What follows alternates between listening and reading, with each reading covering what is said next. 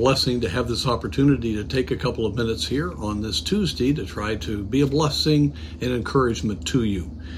Acts chapter 26 is a very interesting chapter as Paul is permitted by King Agrippa to speak.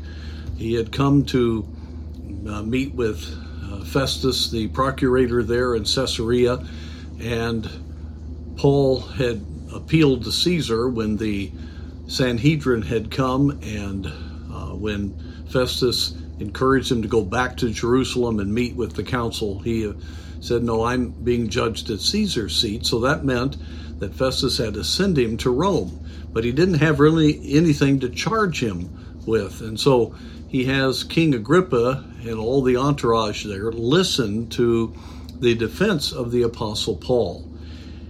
King Agrippa knew much of what had happened in Judea. He was part of the Herodian family, and so he understood the impact of Jesus Christ.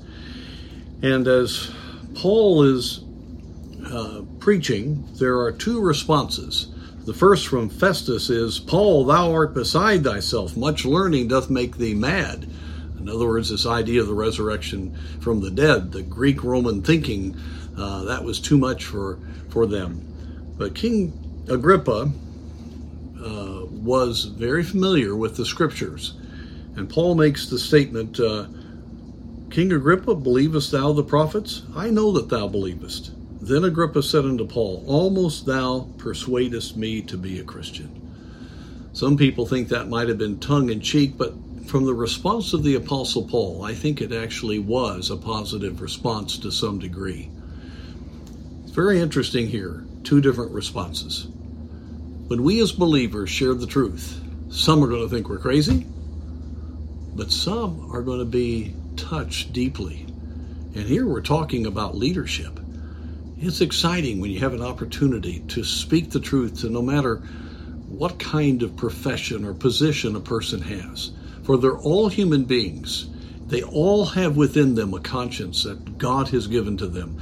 They all know their mortality, and the Spirit of God has been promised to convince them of sin, righteousness, and judgment.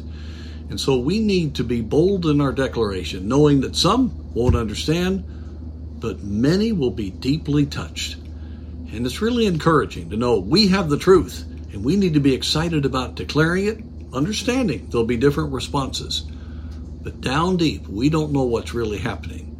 And this is how people come to know the Lord. May God enable us to give an encouraging and forthright word about the good news of the gospel.